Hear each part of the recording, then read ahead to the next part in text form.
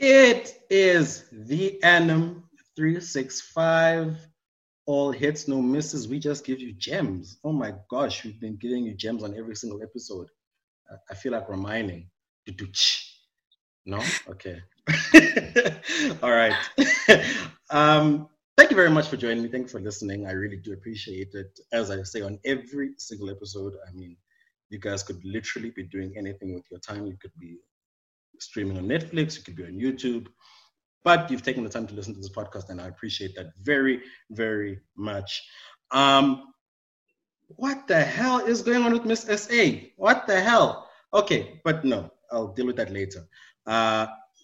Today I have got a very, very dope guest. I believe it is her second or third time on the podcast. It should be second. Enhle, second, yeah. How you doing, my nigga? I'm good, my man. How are you? I'm very good. I'm very good. Can't complain. As you know, today's a special day for you, though. I think 100. More so than me. I mean, yes, it was my baby girl's birthday. Crazy that I've kept a human being alive for 12 months. Oh my gosh. You know, when you said it was her birthday, I was like, he kept her alive for this long. That's a big deal. Did you also doubt that I was going to keep her alive for that long? It wasn't a doubt thing. I just know that it's like one of those things we take for granted. True. Like it takes a lot of work to keep a baby going. You know what I mean? Like, do you remember those like Tamagotchi? I don't know if you remember them. They're like these little like electronic things where you could like have a pet and you'd have to feed it, clean its poo, and all of that. Yeah. And if you didn't do those well enough, it would die digitally, right? Mine always died due to neglect. So I wasn't too sure. But then you were a single parent, right? Right. So maybe that maybe that. So maybe it's all Nina at the end of the day. Hey, I mean, you have to give credit where it's due. Yeah. So, dude, thank you very much for joining me on this podcast. I really do appreciate that. I did hijack you at the last minute, but we've got a couple of things that I'd like us to discuss and talk about. But firstly, I'd just like to speak about you. Right, Enhle, who are you? I mean, like, where do you come from? So we met in grade 11 on the JJC. That was the Johannesburg Junior Council. You were a rep from your school. I was a rep from my school. Then we went from there. Sweetie, I wasn't a rep. I was a deputy junior mayor. There's levels to this thing. I apologize, leadership. So, I mean, like, you killed it, right? Yeah, dude. So, who is Enhle? Where do you come from? Yeah, tell me a little bit about yourself. It's so interesting because we did meet when we were 16 or so with the Johannesburg Junior Council, and it's been like 10 years of knowing each other, and we've sort of been watching each other from afar. I mean, you're a father now, you're in law, I'm doing my thing. And it just feels like a full circle moment a lot of the times. Yeah. And it kind of feels like I'm telling this to the wrong person just because we've been in each other's lives for so long. Yeah. But yeah, what's interesting? I'm 26. I'm Joburg. I mean, so born and bred. So that Khumalo surname, no KZN links, because I do see you sometimes going to the rurals.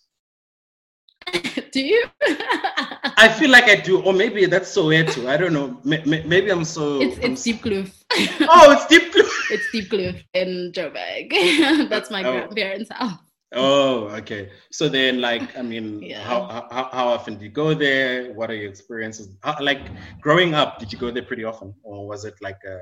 I mean, that's home. I think like it's just a Black cultural thing. You have that home base that you can always go back to, where your parents are, where you go back to when it's rough, you go back to when it's good, you go back to when you get your first car. You know what I mean? It's just that foundation place.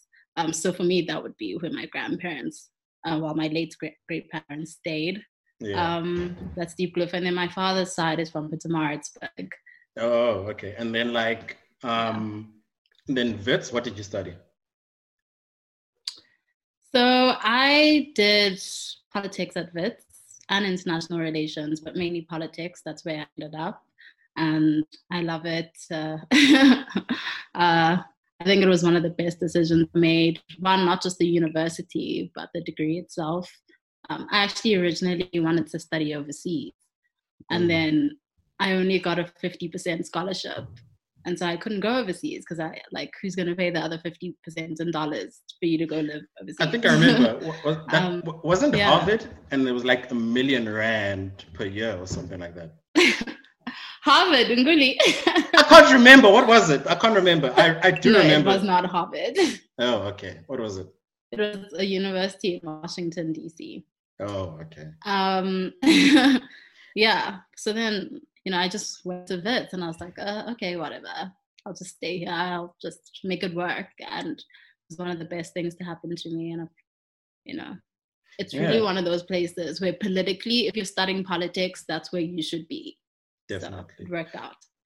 Yeah, I mean, I really, really was pushing to go to UCT because, I mean, I'm born and bred in Joburg, and then like family roots are in the Northwest.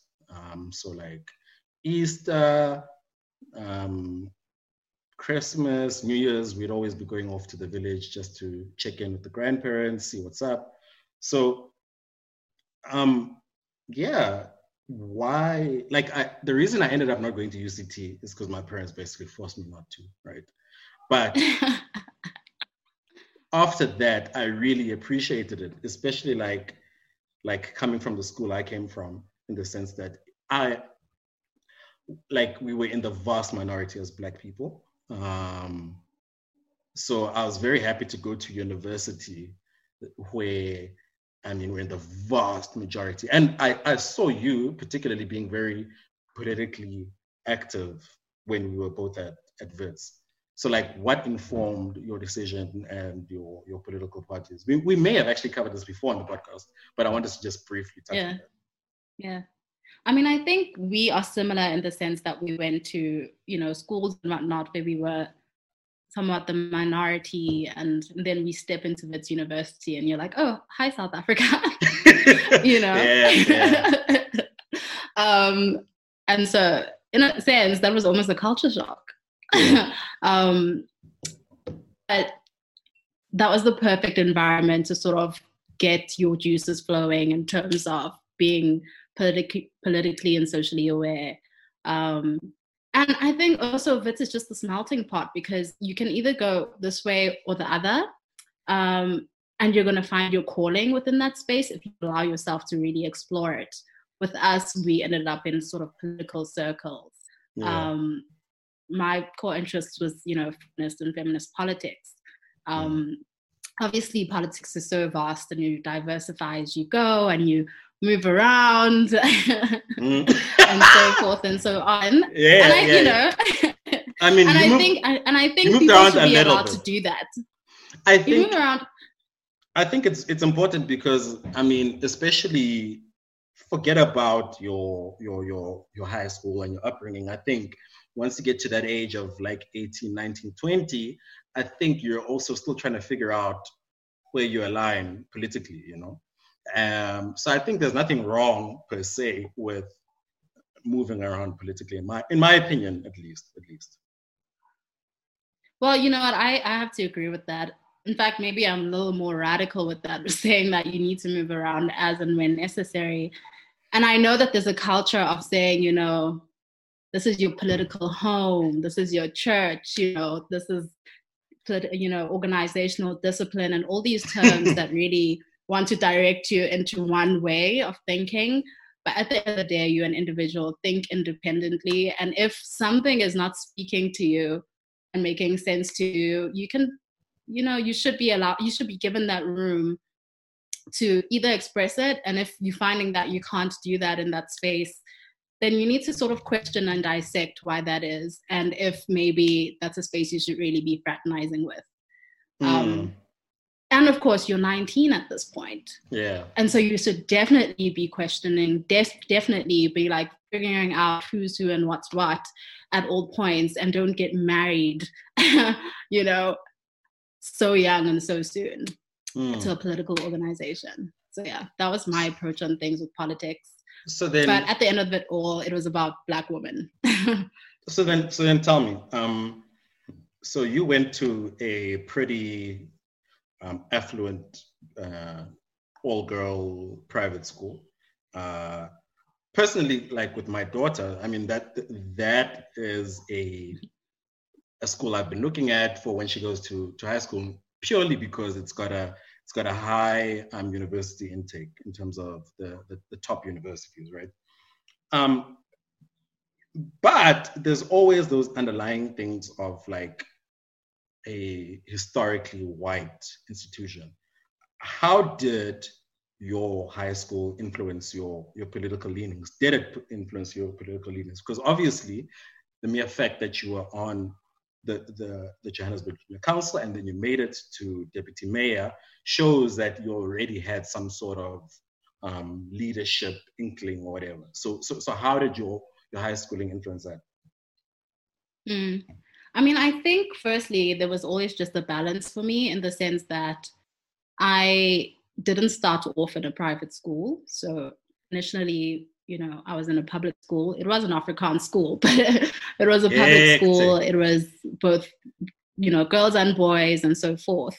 Also, my human experience isn't limited to the high school I went to.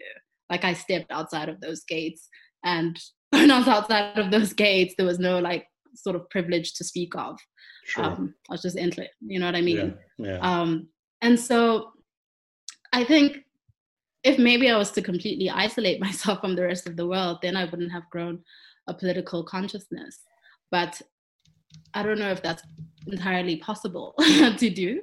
And also, I think the school I went to, critical thinking was such a core tenet of how we were taught. And so for us, it was never 1 + 1 = 2. It was 1 + 1 = 2, but why? Interrogate that, find evidence as to why that is. And I actually saw today that the school got awarded some award for being a thinking school. Okay. And so that just speaks to how important that, you know, that ethos is for the school. And that's just something I carried with me. So even when I stepped outside of those gates, I was a thinking girl. So then, I mean, did you not feel, particularly in terms of the racial dynamics, that it was a bubble in any sort? Because it sounds like, from what you're saying now, like on a very surface level, it sounds like you're attributing a lot of your political consciousness and your questioning behavior to that particular environment. So yes, that particular environment, but also I think it wasn't, although it was majority white, it was somewhat mixed. And also the people that made up the students, a lot of their parents are in the political scene, for instance. And so when I'm sitting in the library with these people, what we're talking about, and when we're reading the newspaper, it's about their parents, or, you know, it's about South Africa, it's about what happened in Parliament and so forth. And so it was always just kind of something that I interacted with, whether I was incredibly aware of it or not at the time. It was just around me, and the school was also aware that it was around the students. And so they tried to sensitize us to certain things. You know, there was always like those additional add-ons in our classes. That wasn't just like LO. It was, for instance, critical thinking. It was, for instance, sensitization, things like that. So we never ignored that race is a thing. We never ignored that, you know, this is feminism. We named things, we called them what they were as they presented themselves. Obviously, privilege is a thing. You know, the girls are going to be socialized in that way. And quite frankly, when it came down to it and we mentioned this race thing, sometimes the school would be like, listen, it's a matter of interest. You know, the white girls just like each other and want to stick to each other, and the black girls just like each other and want to stick with each other. It's a matter of interest. That's just what it is. But really, it's also just socialization and how you make the ground fertile for these two communities to come together. It's so interesting. Like, because that also leads me into the topic I really just started off this podcast with, right? Can I just say one thing? I just remembered a good example. Yeah, go for it. It was this girl. Mm-hmm. And this is just to amplify what I'm saying about how race was not ignored. There was this girl, her name was Greta. She called herself Greta, okay? And she came to school one day and she had completely shaven all her hair off. And, you know, they tried to make it an issue and they were saying no sophisticated hairstyles allowed. Okay, what does that mean? You know what I mean? What does that even mean? Obviously, there are racial undertones over there. You know, black girl, now she's looking, you know, more sophisticated. I don't know. Who knows? People came out of the woodworks to protect her, parents, teachers alike, to make sure that the board doesn't get to dictate that this black girl can and cannot cut her hair. Those little microaggressions that were dealt with. Oh, I hated my school because of its protection of those microaggressions. My school, like I said, private school, predominantly white, predominantly Jewish. So one thing, the first time I even heard the word kafir was at my school because there were a bunch of white kids at one table and they were busy saying blah, blah, blah, blah, blah. And then one of them said the word kafir. And I'm like, and then they all looked around and they're like, did anyone hear us say that? I'm like, what's going on with this word? And I did feel uncomfortable. And I think I might have heard it before because it made me uncomfortable, right? And then fast forward, there were so many things wrong with my particular high school. And even when my sister, who was 4 years younger than me, was supposed to go to high school, I said, that time I was in matric, I'm like, whatever you do not send her to my high school, because I understood that Black people were really marginalized at my high school. If you're a Black person, the best is not expected of you. So I remember the first time, because no flexing, but I've always been a clever kid, right? Throughout like primary school, high school, right? I remember the first time I got a C, because I was always get A's and B's. Then I remember the first time I got a C because we were clowning. The Black kids were having the most fun. We were rapping in like literally every math class. We were at the back having ciphers. The teacher couldn't control us. We were having the most fun, right? And then I came home with a C or a D even. And then my teachers, they spoke to my mom and they were like, look, dude, it's not that bad.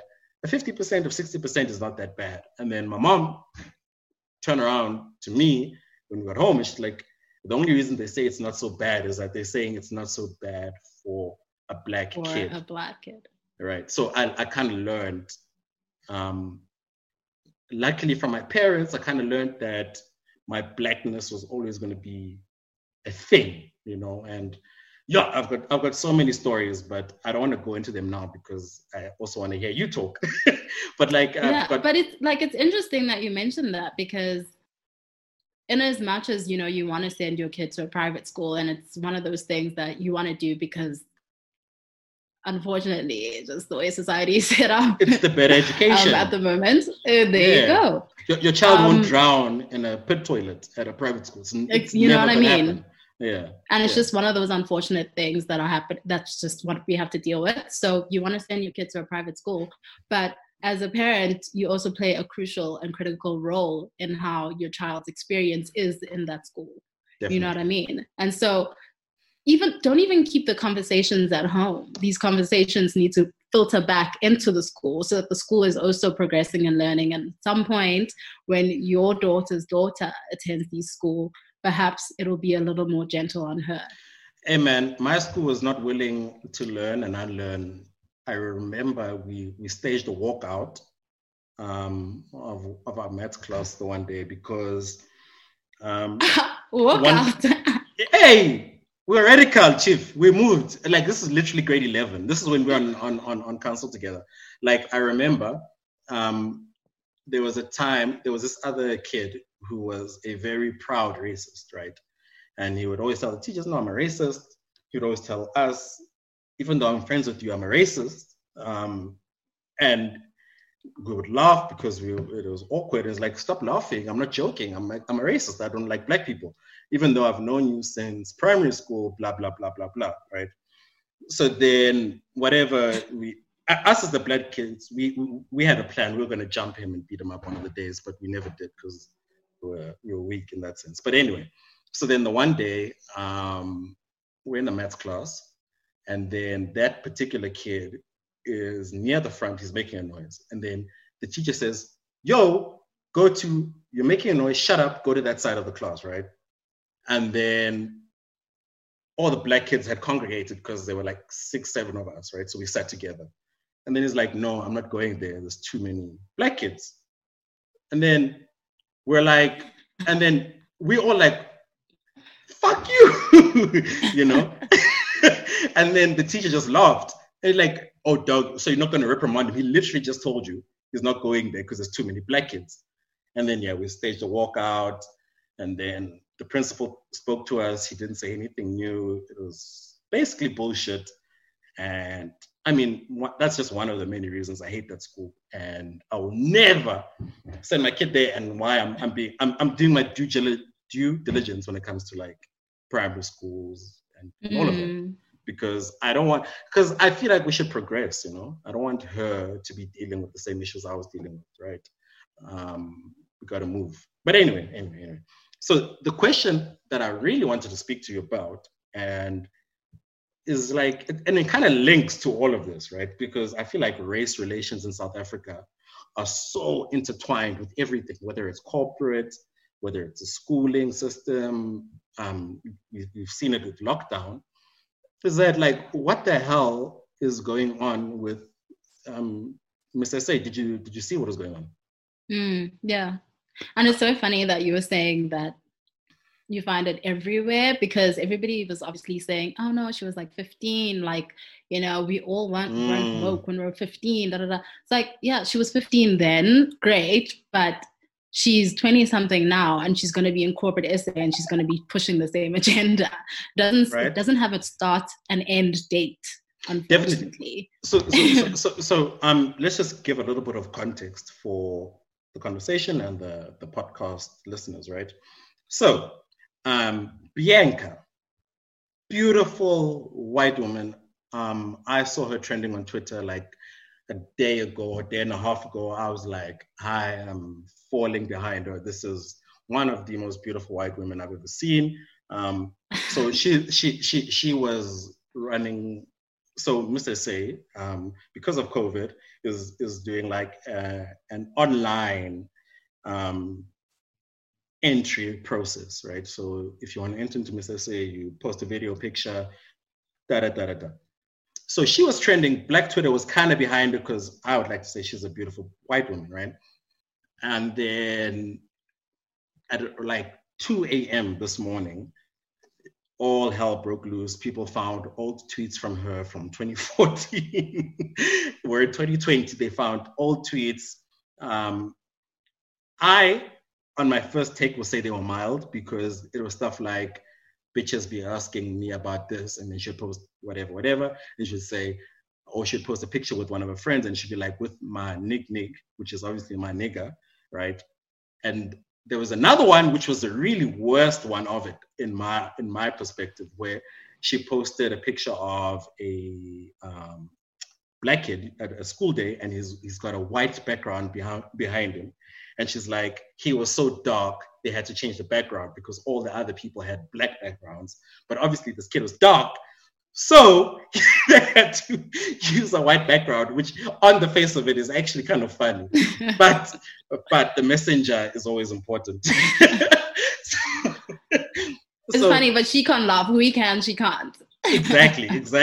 So, I mean, can I tell you my knee-jerk reaction to that, right? And because I think a lot of the time our first feeling is probably our most honest feeling, right?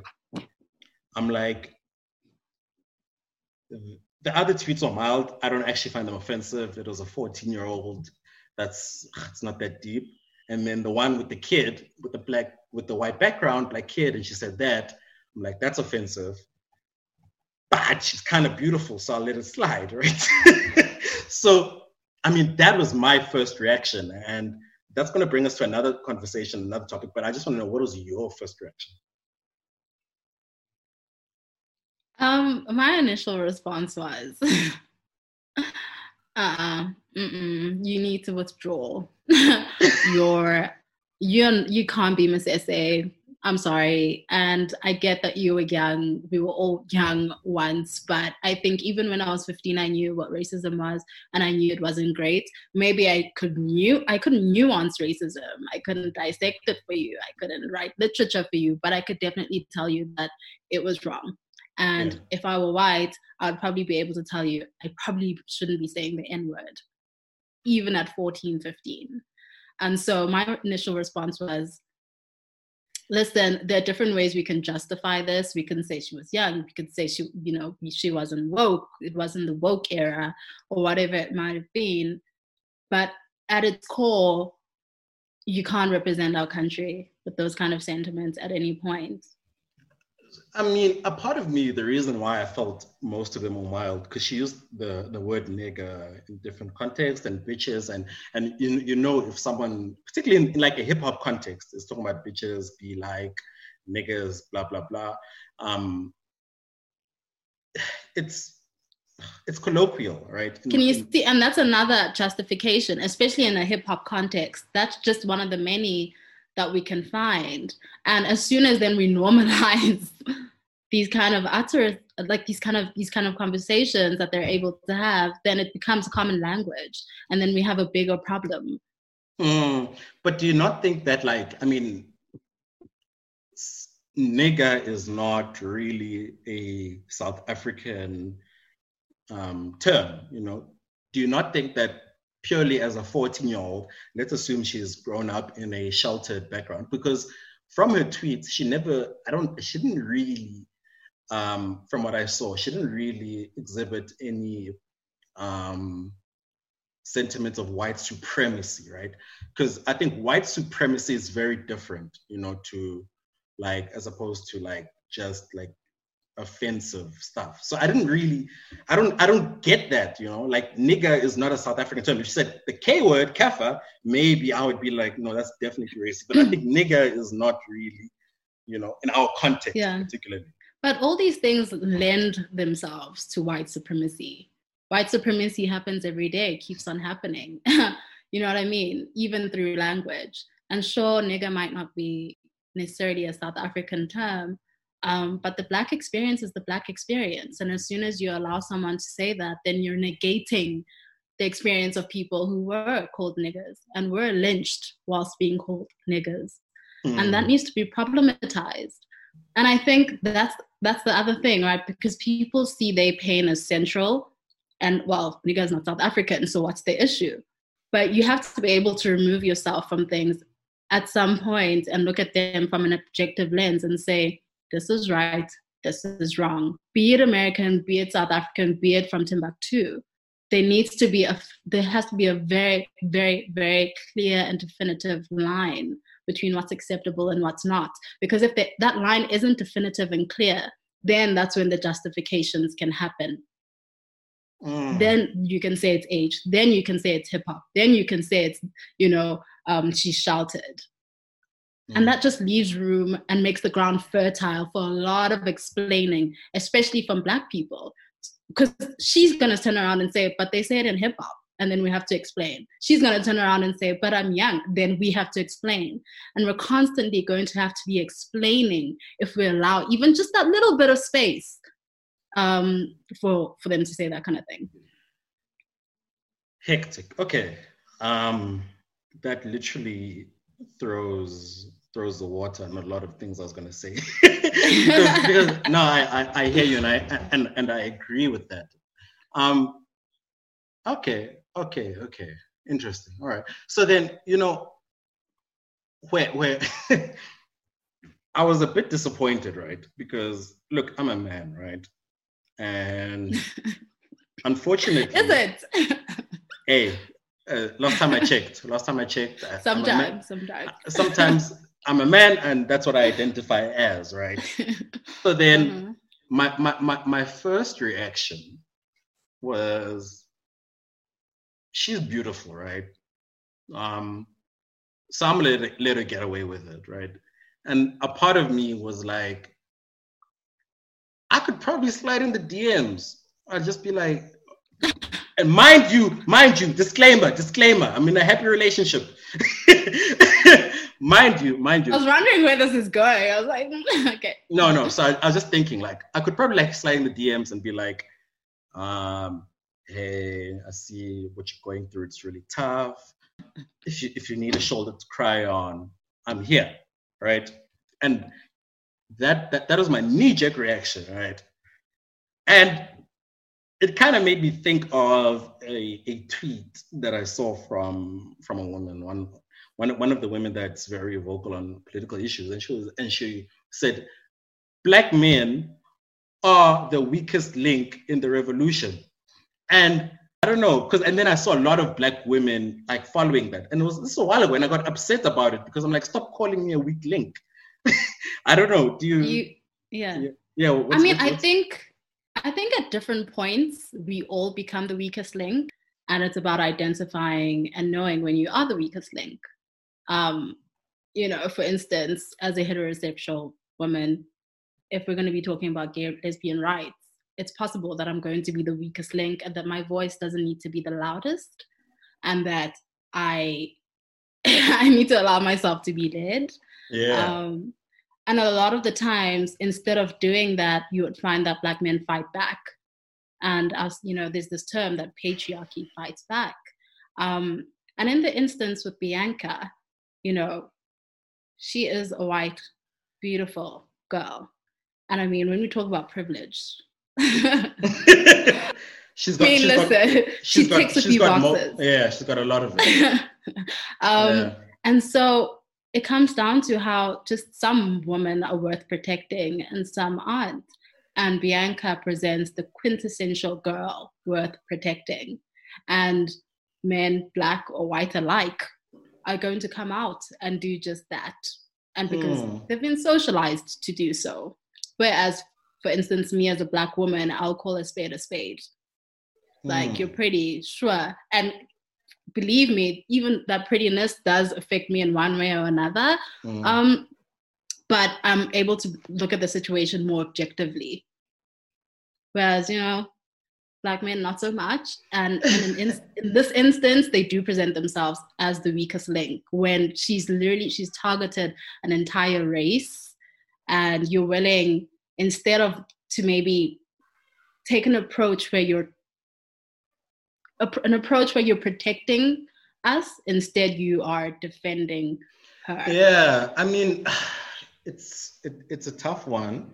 Okay, so I think for me, because it was only one tweet, because I do give her the benefit, firstly, of age, right? Because I try to remove myself as much as I can from certain situations, and maybe that's a privilege I have, right?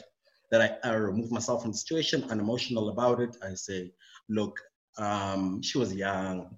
Also, I feel like the tweets are not the worst things I've seen and could be kind of like interpreted as just a kid trying to be funny, like maybe her environment allows it. But the thing that really put me off, right, was the response. Like when she first got onto Twitter, because mind you, she was being dragged at like 2 a.m. So she was definitely asleep, right? I was definitely asleep. So she was being dragged while she was asleep. Like, literally the conversation went from, this is problematic, and then you had the Black men and other people saying, but maybe she's changed, maybe she was young, do we not allow people to unlearn, da. And then her first response, I think, was a nail in the coffin, and then the second response finished it off, because the first response she put was, I just woke up, my mom is calling me concerned because you guys have dragged up my old tweets and Dug up. dug up. Thank you so much. Thank you. Please don't judge me. No. Safe space. Safe space, right? So then she's like, yeah, you guys have dug up my old tweets. Dug up my old tweets, blah, blah, blah, blah, blah. I'm definitely editing that out, don't worry. So she's like, absolutely not. She's like, you've dug up my old tweets, and you guys are putting a negative spin on my childhood, right? I'm like, that is a bad response, right?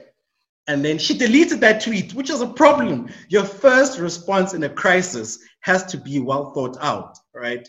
And then she deleted that tweet, and then she put out that Notes app sort of like apology. And even that was bad. And that's I'm like, look, dude, I could have tried to defend you, but wow. Because even that Notes app apology, basically she said, I'm very sorry for what I've done. I have forgiven myself. And it's important that we all move on. She essentially said, get over it. Like, I'm basically, over it, so you get over it. Oh my gosh. That's what she said.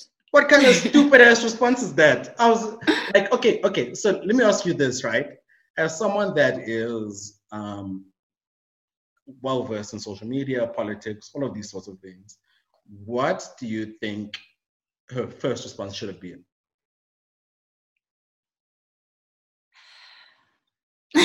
It's always tricky, with social media, because people come at you all at once and it's very much mob. So you have to really think about all the possible responses, because they're going to problematize whatever you say, be it good or bad. Her response was obviously just possibly the worst, the worst possible thing she could have said, she said. I think, there's a few things she could have used to her advantage. Look, let's say this was your friend. Let's say this was your friend, right? And then she's getting dragged. And then you have to tell her what to do, right? So she's been getting dragged their entire evening. And what's interesting about this dragging is that it's created two opposites, right? Some that were defending her and some that were crucifying her. And you wake up in this situation. Do you send out a response first thing in the morning? Absolutely not. You first wait to see, is this going to die down? Okay. Because if you say something first thing in the morning, you could just be adding fuel to the fire, which is exactly what she did. Yeah. And so you see if it dies down. If it doesn't, then you say something. By then you would have collected your thoughts. Anyway, you would have listened to different perspectives, seen what people are saying, and then addressed those things in a very subtle way. Instead, now she's taking the narrative, right? And she's leading it a different path, which did not serve her at the end of the day. I would have said to her, listen, use what you have. You are young, say that. But don't distance yourself from taking responsibility, because I think at the end of the day, people are aware that you are young. But if you take responsibility, there's a little more room for forgiveness. You can't forgive someone who's not willing to repent. Yeah. But I think a lot of the times in these instances, especially on social media, when people release these notes, you only get to see them repenting once the damage is done. You know what I mean? Once the dragging has gone on and on and on, and they've said something and then they withdrew and then repent the first time and repent properly, so that the conversation can be about that and not but this doesn't the other. I mean, the thing that annoyed me is that I'm like, this is a typical white response, especially a typical white woman response, because I'm like, white women do this thing of feigning being fragile. Oh, my sister just jumped in. Are you good? Are you good? Hey, you have something on your head. conversation I need to be part of. Yeah. No. Okay. No. Cool. So I mean, I was just like, oh, dude, I was disappointed because the thing is, when I woke up, there were two polar opposites. Some that were like, understand, some that were like, fuck that, we don't understand. We're angry and we're gonna move with that anger. And I'm like, she could have used that to her advantage. I think, first of all, before she entered Miss SA, her modeling agency has to look at her old tweets. They have to search. They have to search um, your handle plus black people, kafir, nigger. You need to search gay. You need to search all of those problematic things, right? And you have to be like, yo, dude, go delete this. Because a part of me actually thinks that, yes, it was problematic, it was wrong, everything she did was wrong. But I think a part of me feels as though one of her competitors are the ones that actually looked it up. They were like, this one is gaining traction. How best? How do we? Because everything's political, and this is a political. It's a hit, basically. I mean, it's a competition. Yeah. It's a competition. I mean, Khumalo, she was in the last Miss SA. She came like in the top 10 or whatever. Before she was in Miss SA, she was trending as our Miss SA, right? And I feel like this Bianca girl had the same momentum behind her. I feel like she was a shoo-in. She was the girl, yeah. For the top 10, she was a shoo-in, right? And then I just feel like, dude, come on. To be honest, the thing that makes me the most mad is the handling of the situation, right? Like I said, I'm not even offended by what she tweeted, right? It was just typical. Oh shit! Sorry, my earphones came out. I'm not even too offended about that. It's just like typical stupid stuff that a kid can tweet and that any white person can easily tweet, right? But I'm mad at the response and the reaction. Yeah, it was mismanaged. It was completely mismanaged, her mom. And I think it's just the thing of white South Africans are not able to take that sort of objective look at things, if you get what I'm saying. Yeah, I mean, they were saying the lockdown, their rights are taken away. Then when we got to level 4, oh my God, Freedom Day, and equating it to all these, apartheid milestones and whatnot. And it just goes to show the level of ignorance and the level of perhaps just how, I don't know where they are, of the different lived experiences in South Africa. Yeah, but I also think that like people have a serious case of Schadenfreude, and that is basically the pull him or her down syndrome. So if you know that you are hot and happening, especially on social media when the gaze is so big and so large, you should generally be aware that people are going to start looking into you. Even if it's not a direct competitor. It's going to be someone else who's like, oh, she's cute, let's see, just because, and then let's make a trend. And that's that. People do things for clout. There's so many different things that can influence someone into going to look into Nkoli's information. And that's just like, that's also just the social media culture at the moment. True. Everything has its and she's young, so I'd like to think that growing up in the social media era, she kind of gets it, because I feel like white people are not active on these platforms that require opinions, particularly white South Africans, because they know the heat that'll follow them. So I was a bit like, dude, come on. I think I was just disappointed. Wait, I'm not sure if they're not there or if maybe they're just on a different one that we don't see. I mean, I don't think they're on Twitter. I don't think they're really on Facebook because of the ability of us to screenshot and share their things on Facebook.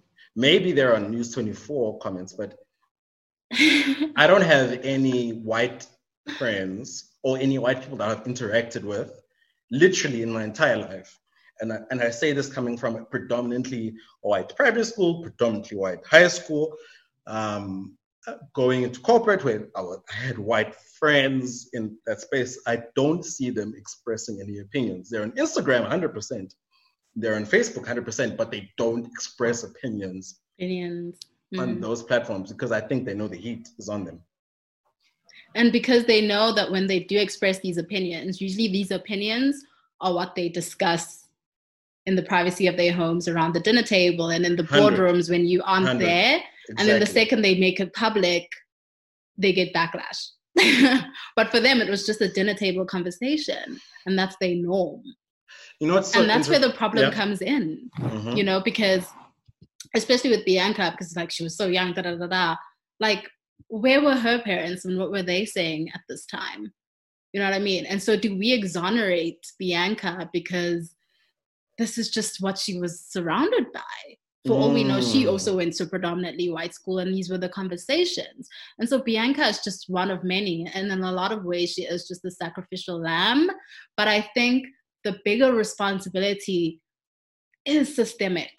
And if there's some systemic consequence for being racist, then it's going to have a trickle-down effect in terms of how we deal with it on a social level. People don't laugh at gas chambers. Yeah, they don't. It's a hard no, a very hard and firm no. You don't do it. And that community, we know, if you try it, you will be dealt with. You know what I mean? Yeah. The same doesn't go for with our community.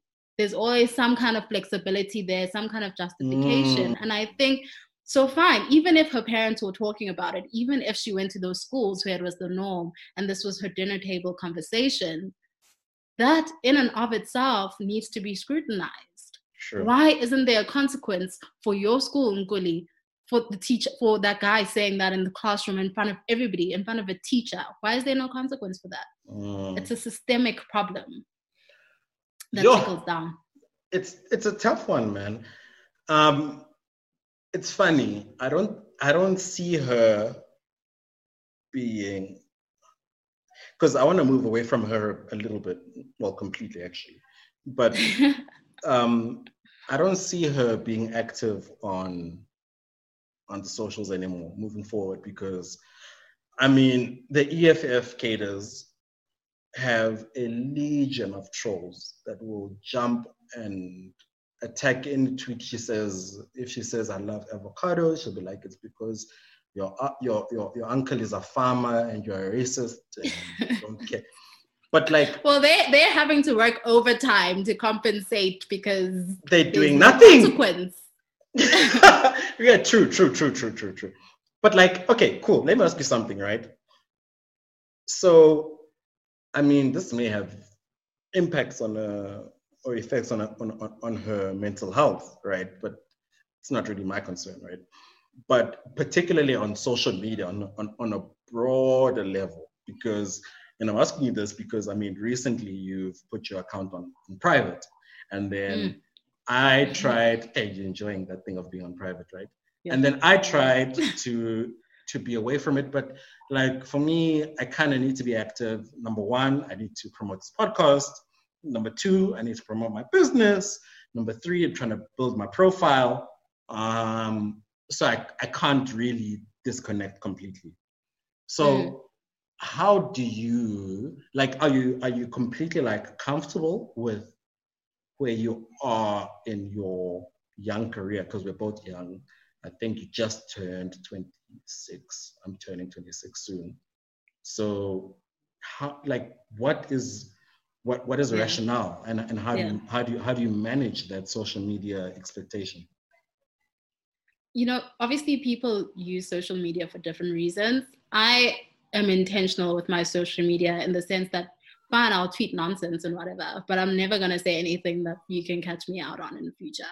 One. And two, when my account wasn't locked, I either felt like at some point I'll have something I need to promote or whatever, or I needed just people to back me in one way or another. It was serving me more than it was using me at that point.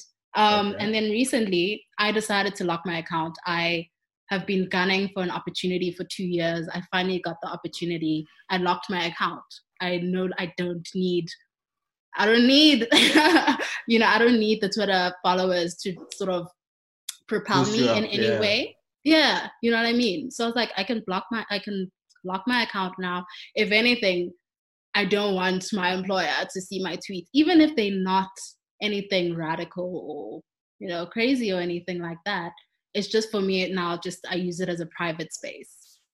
That's all it is. And I think if people just sort of perceive social media as a tool for themselves, it might aid them, one, in their mental health, with how they interact on social media, and they won't find themselves posting the N-word or the K-word as frequently as carelessly as they do. Yeah. And so forth. But I mean, we are just in the digital era. And so if at any point you're going to start looking into your habits, it's probably a good time to start looking into that. So for lockdown, particularly, right? You're not alone. I'm just No. Cool. So then do you think that for other people that are possibly alone, just chilling in their houses, don't have anything else to do you not think that social media community could be like beneficial to their mental health? Oh, 100%. And especially if you're alone and you know that you're going to be using the social media, that's especially when you need to be intentional, because you want to create a space where you're not constantly triggered, where you don't log on and you just become angry after 2 minutes, because you know you're going to be getting a lot of screen time. So you need to curate the process for yourself. Whereas me, who has a lot of distractions throughout the day, I don't really mind as much, because I come here, I log in, check it out a bit, and I log off and I get distracted and talk about washing dishes. You know what I mean? Yeah. I don't know. I think this one, and that's why social media should have age restrictions, I think. I don't think it should be widely available just to every Tom, Dick, and Harry, because it comes with some kind of responsibility and independent thought. And at 14, maybe you're just not there and you shouldn't be on social media. It's so difficult because, I mean, I've got a little brother who is in grade 2, 2010, 9 years old. Born 2010, so he's 9 years old. I've got another little brother who is like 3 years old, 3, 4 years old. They're always on YouTube. They're on TikTok. So I think it's so difficult to say. It just needs to be managed properly. It's so difficult because how? Because parents, yeah. As a parent, you need to say you get 2 hours a day of this and then bye-bye. The same way we only had 2 hours of playing video games when we were younger, and then we were expected to go and play outside or do our homework. Yeah. These boundaries need to be set and addressed, because believe me, it's fine, they're 9 years old and it seems like, it's the digital era, this is the new normal and whatnot, but it's going to inform how they see themselves for many, many years to come, and how they negotiate their worth for many, many ways to come, especially on your Instagrams and stuff, and you don't want them to already be marked from the age of 9 that this is your worth, this is how you determine the kind of girls you're going to get, this is how you get this, that, you know what I mean? You want them to be able to navigate it and use it, but it just needs to be managed. Beautiful. Beautiful point to end on. I have hijacked you for a long time, and I really do appreciate this, especially on the short notice I gave you. There's other things I wanted us to talk about, but I feel like we can talk about that on a later episode. More notice, all of that. Yeah, have me. I actually enjoy this, so you can invite me for a third time. Hey, I'm excited about that. No, dope. It's official, because if it's on the podcast, it's official. I appreciate this. Thank you so much for joining me. Thank you for making the time. I hope your business, jobs, all of that are going well. You're managing your mental health. Where can people find you? Those that are allowed to find you. I don't know. Are there any platforms where people are allowed to find you? Yeah, like Instagram, Twitter, and everything. So Enhle 1994. Okay, dope. Your business, is that still going on? I'm very focused on my career. Okay, cool. I'm very, very, very focused on my career. It's my number one priority. So dope. Enhle 1994. Yeah. Dope. Thank you so much for being on the podcast. I hope you guys have enjoyed this one. I had some hot takes on Bianca and Mrs. A, but Enhle kind of threw a little bit of water on them with her very rational perspective on it. But it's okay. I really do appreciate the listens, guys. You guys have been very dope in terms of listening. I'm trying to be as consistent as possible. The intention behind the annum before was to record every single day for 365 days. That fell away. The intention now is to record every 2 days. So we're putting out this content. I hope you guys appreciate it. If there's anything you want to see differently, please let me know. Nkulinho, you guys know. If you guys follow me. We'd love. Yeah, go for it. We'd love to see maybe a debate. Maybe it can be just 3 people on the screen, including yourselves. Something like that. Okay, that's interesting. Okay, I'll think about that, and I'm gonna WhatsApp you about that just to understand that better. So yeah, I mean, final thing is that as an entrepreneur, I know that the market is always right. So your listeners and whoever are always correct. That thing of the customer is always right, it's true, because the customer knows what they want. Yep. So yeah, I'm always listening to what you guys have to say, very open to criticism. Had some very harsh criticism like 2 days ago, which pissed me off. Firstly, it pissed me off because it was Kuyasha media related. But secondly, I knew that I had to listen, right? So yeah, point is I'll listen. Please don't drag me. You can DM me. My DMs are open. So yeah, that's it for today. This podcast episode might be released a bit late. This is just a thing because of COVID-19. That episodes, it takes time for the hosts to get them onto all the platforms. So it is what it is. But yeah, I really appreciate it. It is the Annum 365. All hits, no misses. Man. No misses. Much for listening. Thank you very much.